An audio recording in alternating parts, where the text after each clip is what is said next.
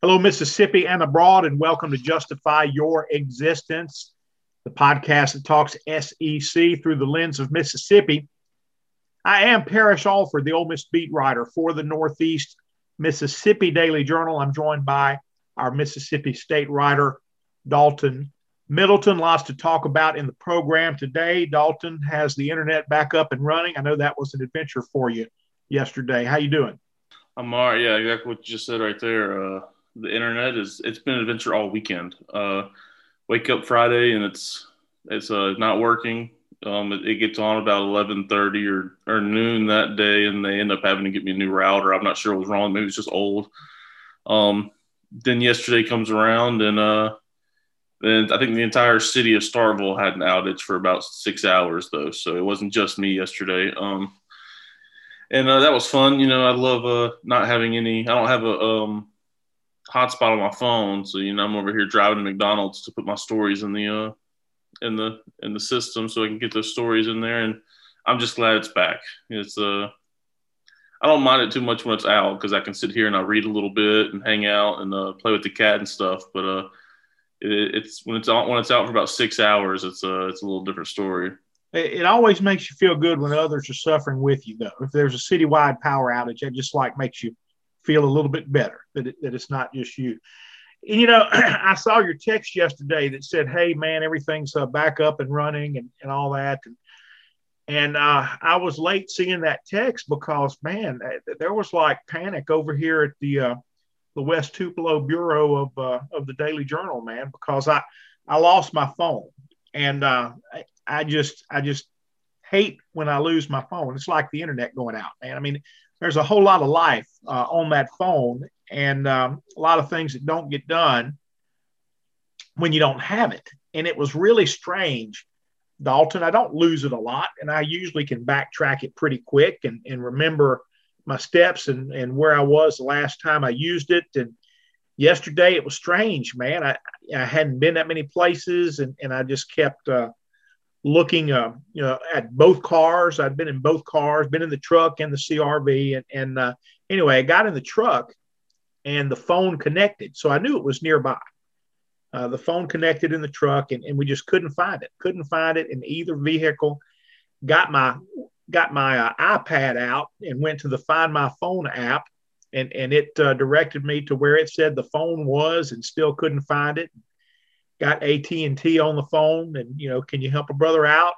And, we were getting close to that. And this is we're like an hour into this now, very intensive search. And finally, my wife, Laurie, found it in her car, the CRV, found it at a place we'd looked several times, just hadn't looked close enough. But, got all that, had all that drama going on. So anyway, it's technology is a wonderful thing when it works, man, and when it doesn't, it can mess you up.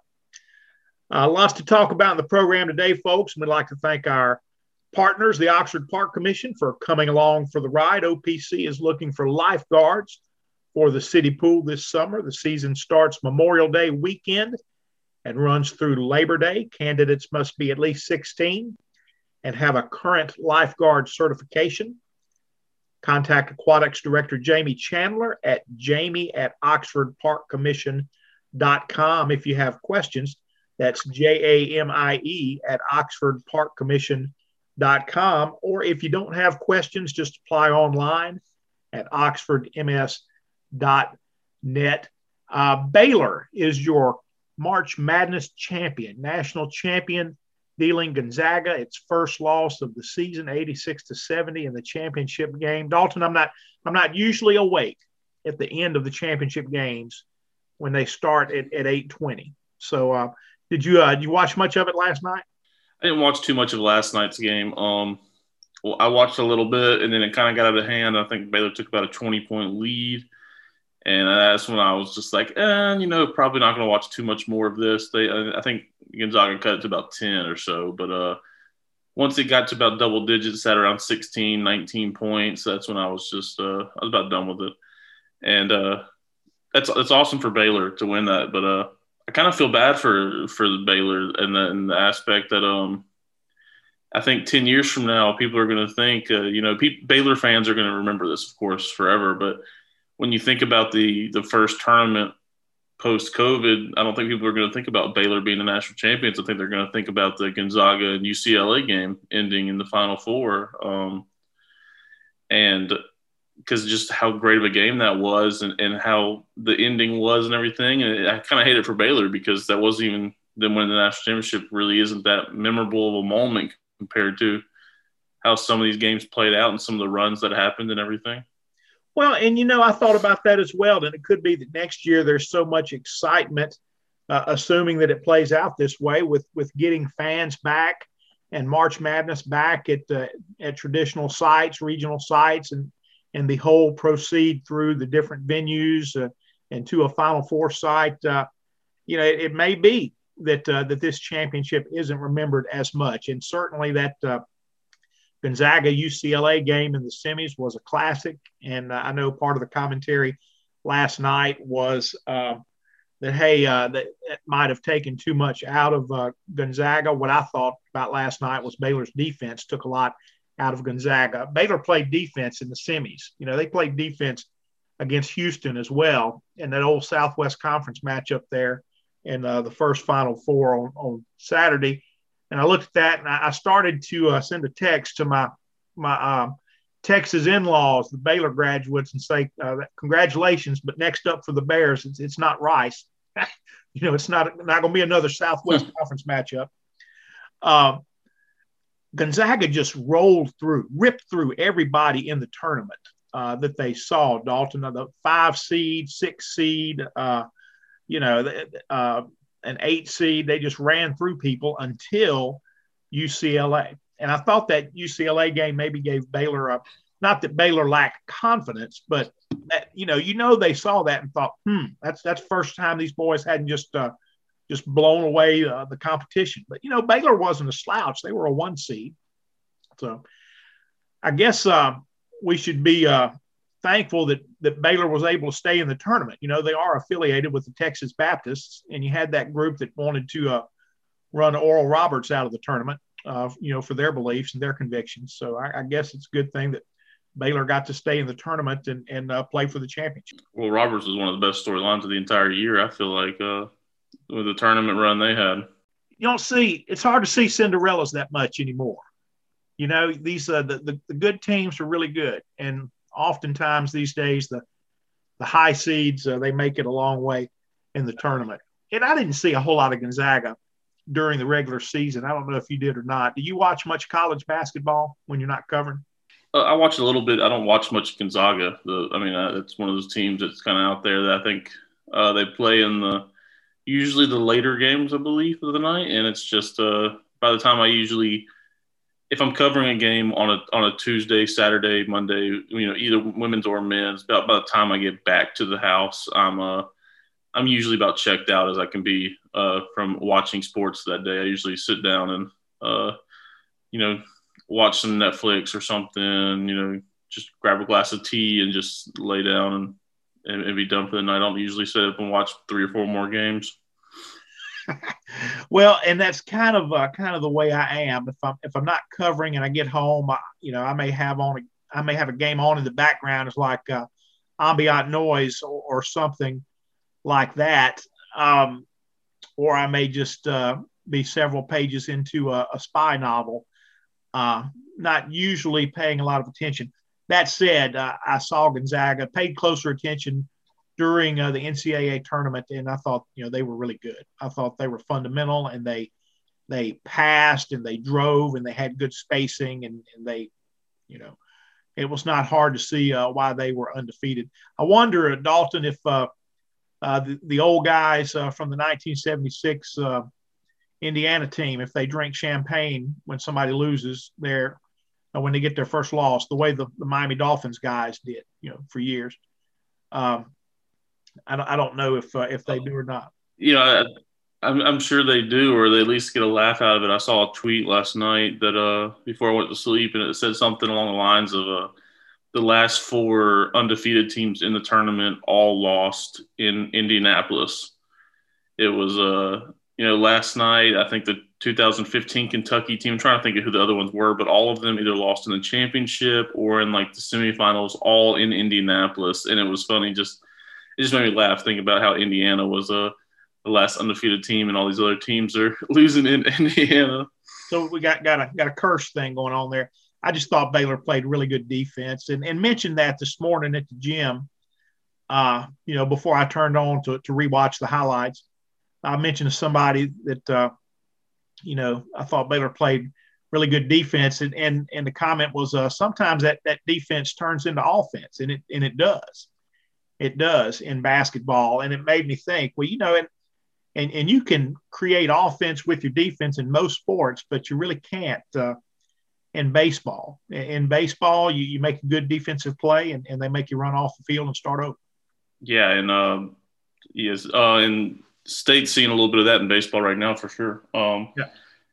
And how the defense doesn't translate to offense, because you got a couple of guys in State's lineup that are some defensive players, and they aren't making the same plays that they should be making on offense. A couple of guys that are struggling at the plate, but are doing their job on defense, and not really translating to the other side. Yeah, it's a different sport. It's going to be a different sport for Ole Miss probably this weekend to have to adjust, probably without Tim Elko, one of their top hitters, the SEC leader in RBIs, fifth nationally. He was hurt yesterday, Dalton, against North Alabama. Just collision with a first baseman, fourth inning.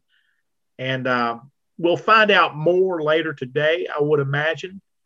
There was no immediate word on Elko's status, but he was in pain and he was on crutches at the end of the game. So that is a big loss for Ole Miss if he's not available. And we'll see. Big series for the Rebels coming up this weekend in Oxford against Arkansas. It's the second 2 versus 3 matchup, Dalton, for Arkansas in the state of Mississippi in just a few weeks. It was a 2-3 matchup when they played in Starkville a couple of weeks ago, and a 2-3 again this weekend for Ole Miss. Who does State have this weekend? State is playing at Auburn. So Auburn seemed like they're playing a little better last weekend against Arkansas. So State may be running into Auburn at the time that Auburn's trying to figure things out, or actually starting to figure things out. So we'll see what happens there. I was sitting there the other day saying, after State got swept by Arkansas, and I don't know if Arkansas just wanted to play a little harder, but the Arkansas that I saw in Starkville has not been the same Arkansas that I've seen in the other 2 series they've played, because that team looked like an MLB team playing in Starkville, and hitting 9 home runs. They're making every single defensive play possible. They're making diving catches. All their pitchers are throwing gems, and then they go play Auburn and play Alabama, and it just seems like that is not the same Arkansas team that played in Starkville. But so State's gonna. What I said was when State got swept, I said they needed to win 5 out of the next 6 before Ole Miss comes to Starkville if they want to have a chance to compete for the SEC crown. Because whenever Arkansas left, State was 2-4, played Kentucky, swept Kentucky, then they had go at Auburn. Then you get Ole Miss and Vanderbilt back-to-back weekends, and so they need to be sitting at probably 8-4, at least 7-5 by the time you play Ole Miss and Vanderbilt, because that's very easily probably 3 losses at least. I would think you lose the series to Vandy, and I think the Ole Miss series either 1-2 or 2-1, whichever way it goes. And that's gonna be rough if they're 6-6, and all of a sudden you got to lose 4 more games or something in those 2 series. So they did their job last weekend. They did, and now they just got to have a good showing at Auburn. Win the series, and they're sitting in good hands. Sweep the series, and they're sitting really pretty, because whoever comes out of Arkansas and Ole Miss this weekend, they'll have the same record. If State wins the series, will probably have about the same record as the Arkansas Ole Miss loser. So, well, I visited last week, Dalton, with Glenn Guilbeau, who covers LSU for Gannett newspapers in Louisiana. You remember the Will Wade story? It's a couple of years old now, but Will Wade and the wiretaps and the FBI investigation into college basketball. And when Will Wade was found out to be on one of those wiretaps, and it made its way into a Yahoo story. I mean, your initial thought is, man, he's fixing to go down. Well, that was 2 years ago, and two NCAA tournaments ago. One of them, the Tigers made the Sweet 16. Now, he was suspended at that time, and LSU was coached by assistant coach Tony Benford. Wade regained his job, signed a new contract, and he coached LSU. They got to the NCAA tournament this year, beat St. Bonaventure, gave Michigan a game in the second round, and lost there. But I wanted to catch up with Glenn about the investigation and where all that stands. I saw when LSU was in Indianapolis that he was writing about that investigation. So I'm going to play this clip, this interview with Glenn Guilbeau, and then we'll come back and talk a little bit more. I'm joined now by Glenn Guilbeau, who covers LSU for the Gannett newspapers in Louisiana. Glenn, how you doing, man? Good. Good morning. Hey, good morning. Thank you for being with us. I was reading as we were talking off camera. I was reading your stuff last week when the Tigers were in Indianapolis for the NCAA tournament, and you wrote about the basketball investigation. And look, there's so much stuff on the LSU shock docket right now that you almost don't know where to begin. But let's talk about basketball a little bit. Where are they with that NCAA investigation? I believe they've received the notice, right? There is an ongoing investigation. They actually haven't received that notice, but there is an investigation. That's just a formality. But, the NCAA has been really inefficient and slow toward LSU and other schools. They need to get with it. I understand, they were delayed by COVID and so forth, but as much money as they bring in, they need to increase their staff there. To answer your question, LSU is just waiting for the NCAA. The last thing to happen was last August.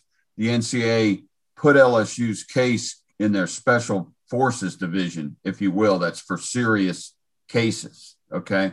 And that was in August.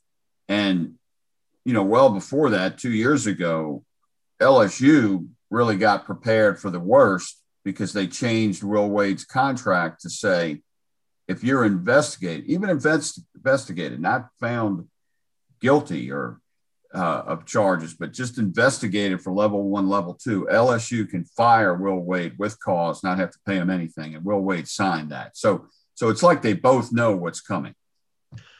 Do you think that that LSU would choose that path quickly? Would they fire Will Wade quickly, or would they try to support him in some way?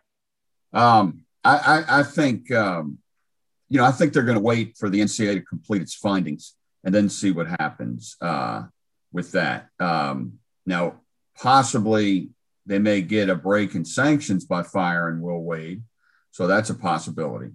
But in the meantime, they're just enjoying the success Wade's bringing. It's like there's just a huge asterisk over the program is the way I see it. If you're on an FBI wiretap, as he was, that seems pretty cut and dried. I mean, do you think that would Will Wade admit to that, or does he dispute that in some way? I know there's no comment.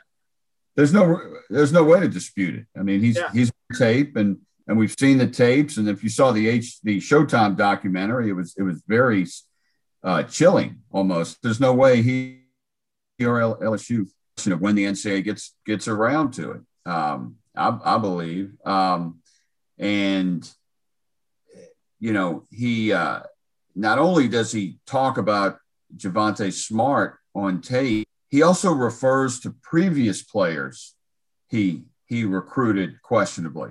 So he's his own worst enemy. I would say in NCAA history, there's nobody on tape quite like Will Wade. Look, is football part of this investigation? Football separate, but often when the NCAA is looking at serious allegations, they look at the whole school. So I think it's kind of hard to keep them separate, though. much like in the legal process, though, there can be an equivalent to plea bargaining in this. And LSU has made it clear that, hey, do what you want with the basketball program, but, leave us alone in football. That's kind of what they want. The whole Lady of the Lake thing, I was, I've had so many family members at the hospital there through the years, all those sweet nurses. I was shocked by that. And there just seems to be one thing after another, a lot coming out with LSU right now. I was reading last week about the board's involvement in the firing of Joe Oliva and that transition. The allegations last week about the sexual comments or advances from Darius Geis, the former running back, toward a security worker. If LSU may want the NCAA to leave football alone, but is that practical? Is that realistic? Well, there's no question. I think it's the worst LSU history off the field and outside the arena. The Our Lady of the Lake Hospital thing is disgusting. Using profits from sick people. The only defense LSU has there is that it was a long time ago, whereas the basketball is much more recent. But those are serious violations there with the football program. Most of the other ones with football are more minor, but not far from basketball. But the sexual allegations case is outside the NCAA. That's more Board of Education, Title IX. There could be a federal lawsuit. LSU systemically for years is just a mess. And the worst thing is all they did was suspend 2 people for a few weeks. It's embarrassing the lack of action the school has taken since the Hush Blackwell report. It sounds like with that there's still a good deal of support for Ed Ogeron from the administration. Is that correct? Well, possibly. But with this revelation from this woman at the Superdome that you mentioned, and that was a revelation by Hush Blackwell to begin with. That was not uncovered by any reporters. That was in the Hush Blackwell case. And that is potentially damaging to Coach Orgeron because he could be brought in and questioned again by LSU officials on that. And, I wrote that Coach Orgeron should have been, because the thing with Coach O, even if he doesn't know of what happened, he should have known. He should have been more aware of what was going on. And he didn't have Geis as a player for as long as Les did, but he still had him, for a full season as head coach and one as interim. But he eventually did kick Drake Davis off the team, but probably should have done that earlier. But campus-wide, LSU failed in so many ways. It's ridiculous. On the field, what does football look like next year? It looked like they had several quarterbacks they played this last year. Where are they at that position? Well, they returned most of their team. They only lost a couple of starters from a team that finished strong, 5-5, but they still finished strong with the win at Florida. I think they should be pretty good. I think they'll be back in the SEC contention. They're not a national championship team, I don't think, but they should be back in that 9-10 win range. And I think you're going to see Max Johnson as the quarterback. He looks pretty good in that Florida game, and I think he's going to be the quarterback for some time. Yeah, I thought he did look good, Glenn. He looked like a guy who sometimes this is a knock on people. It's not intended to be, but he managed the game well. He may emerge as a playmaker, but he didn't seem that he made mistakes very often. Well, I think he is a playmaker. He's the best runner of the 3 quarterbacks, and he throws a nice deep ball. A game manager, I don't see. I think he could be a solid quarterback. That was Glenn Guilbeau. He covers LSU for Gannett newspapers in Louisiana. Dalton, when you saw that headline and you heard that Will Wade had been caught on an FBI wiretap talking about making an offer to a recruit, turned out to be Baton Rouge kid Javonte Smart. a top 50 player.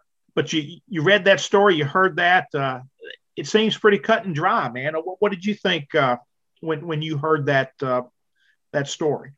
Yeah, I kind of had the same thoughts of, and Glenn kind of mentioned this. It was one of the more obvious cases of getting caught, I felt like. And, it's right there. And what I thought was, LSU going down, this is going to be serious. And then the NCAA has just kind of twiddled their thumbs, I feel like, in getting out of punishment. Because, 2 years ago or whenever it was, when LSU made it to the Sweet 16, you're thinking, okay, the coach is suspended, don't punish the kids, I guess, but then all of a sudden this year, LSU is right back in the tournament, and with Will Wade, coaching, and it just doesn't seem right to me, because he got caught. It's right there. It's clear as day. He got caught, and the NCAA is not doing anything about it. And it just, you make these jokes all the time, especially people in Mississippi make these jokes all the time,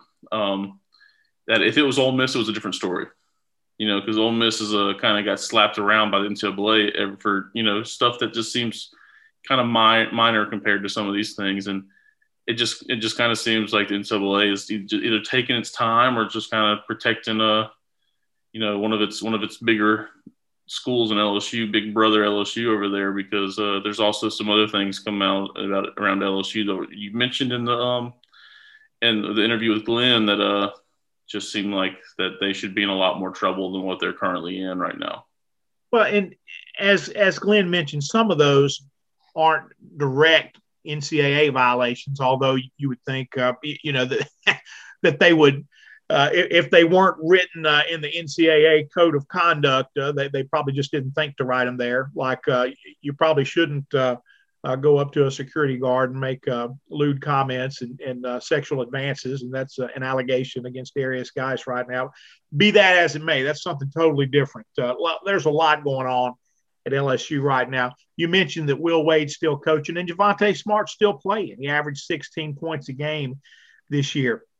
And I know that Glenn mentioned, the NCAA does seem to be dragging its feet on this. It does seem to be an investigation that's moving slowly, a glacial pace. As he said, no real reportable action on this since last August, when it became known that the NCAA had moved this to basically its SWAT team. It's like its special division for the cases it considers to be extremely serious. Well, that's notable, but nothing since then. We're more than 2 years past all this coming to light now. All this came out in early March of 2019. But as I mentioned to Glenn there, I'm thinking, why does it take this long? Why does adjudicating this take so long when it seems cut and dry? I mean, you got a guy on tape who talks about making a strong offer with an expletive in there. And, the players say, tape don't lie. Well, this is the tape. And it seems cut and dry. And I'm thinking, if you're Will Wade, what's your defense here? How do you defend yourself against this? And, does he say, well, you didn't hear enough of the tape. There was more conversation there. There's context that you're not getting. Does he say that the tape should be inadmissible for some reason? It shouldn't be considered. I'm grasping at straws here, trying to figure out why this could be moving so slowly. I know Glenn mentioned the pandemic, and that slows down everything, and the NCAA maybe doesn't have enough staff, but it seems pretty cut and dry. I mean, you got a guy making that kind of claim on tape. It seems, Dalton, that it wouldn't take an army of staff to pursue that case. And anyway, it just seems like it could be moving a little quicker than it is. And, the other thing, Dalton, these things, the work goes on behind the scenes. It's hard to get information out of the NCAA under the best of circumstances. So you're certainly not going to get any play-by-play on an investigation, but we can look back and see this thing is like more than 2 years old now. Yeah, and it, honestly, I know every instance is different, but it kind of makes me think about the Memphis thing from about 2 years ago, last year maybe, with James Wiseman, where I may have my details wrong, where I think Penny Hardaway had like helped him move a few years back, or like almost probably a decade back, and the NCAA like suspended him and said you can't play until he like paid it back or something, or something wild kind of like that. So he opts out or whatever and declares for the draft. But then you got LSU over here who accepted money or whatever you want to say, whatever happened, and then they're over here just still playing and chugging along, making NCAA tournament, keeping somebody else out of the NCAA tournament that if this year proved anything that they could have made a run, because it seemed like every other team was making a run, and LSU may have stopped one of those final teams, may have stopped Ole Miss from making a run in the tournament. Who knows? One of those teams that barely didn't make a cut. Mm-hmm. And as Glenn points out, Wade on the tape also references other players that he recruited with questionable tactics. There was just one that he admits to making the offer to. But anyway, I know that Mississippi people in general, Ole Miss folks in particular, look at this and see a double standard, and it's hard not to. I do think there are some other factors that come into play here. And, when you mention COVID-19, and yes, things move a little slower and all that. But again, it's hard to see why a case that appears cut and dried, it isn't moving along any faster than this. As Glenn mentioned, they still have not received an official notice of allegations, which is kind of a formality, but that's, you would think they would be at least to that point in the process. And they have not been. Had a good team this year, though, won some games, very athletic, gave Michigan all they wanted there in the second round. And that, that 8-9 matchup, the winner gets the number one seed. And you always think, that's a tall order, but LSU played well against Michigan, had a chance. And, obviously beat St. Bonaventure. And even when all this was hanging over their head in 2019, it was fresh and new, and Will Wade was suspended, that team made the Sweet 16 with an assistant coach. So it's different, and LSU keeps plodding along. So anyway, lots going on there in Baton Rouge right now. Folks, that'll wrap us up for this edition of Justify Your Existence, the podcast that talks SEC through the lens of Mississippi. Be sure to check out our work at djournal.com. Find that drop-down menu on the left, scroll down to the Ole Miss and Mississippi State pages, and watch the stories flow. You can find us on Facebook as well. Ole Miss discussion with Parrish Alford, Mississippi State discussion with Dalton Middleton. Lots of good things in those groups. Folks, thanks for being with us. Come back and join us tomorrow.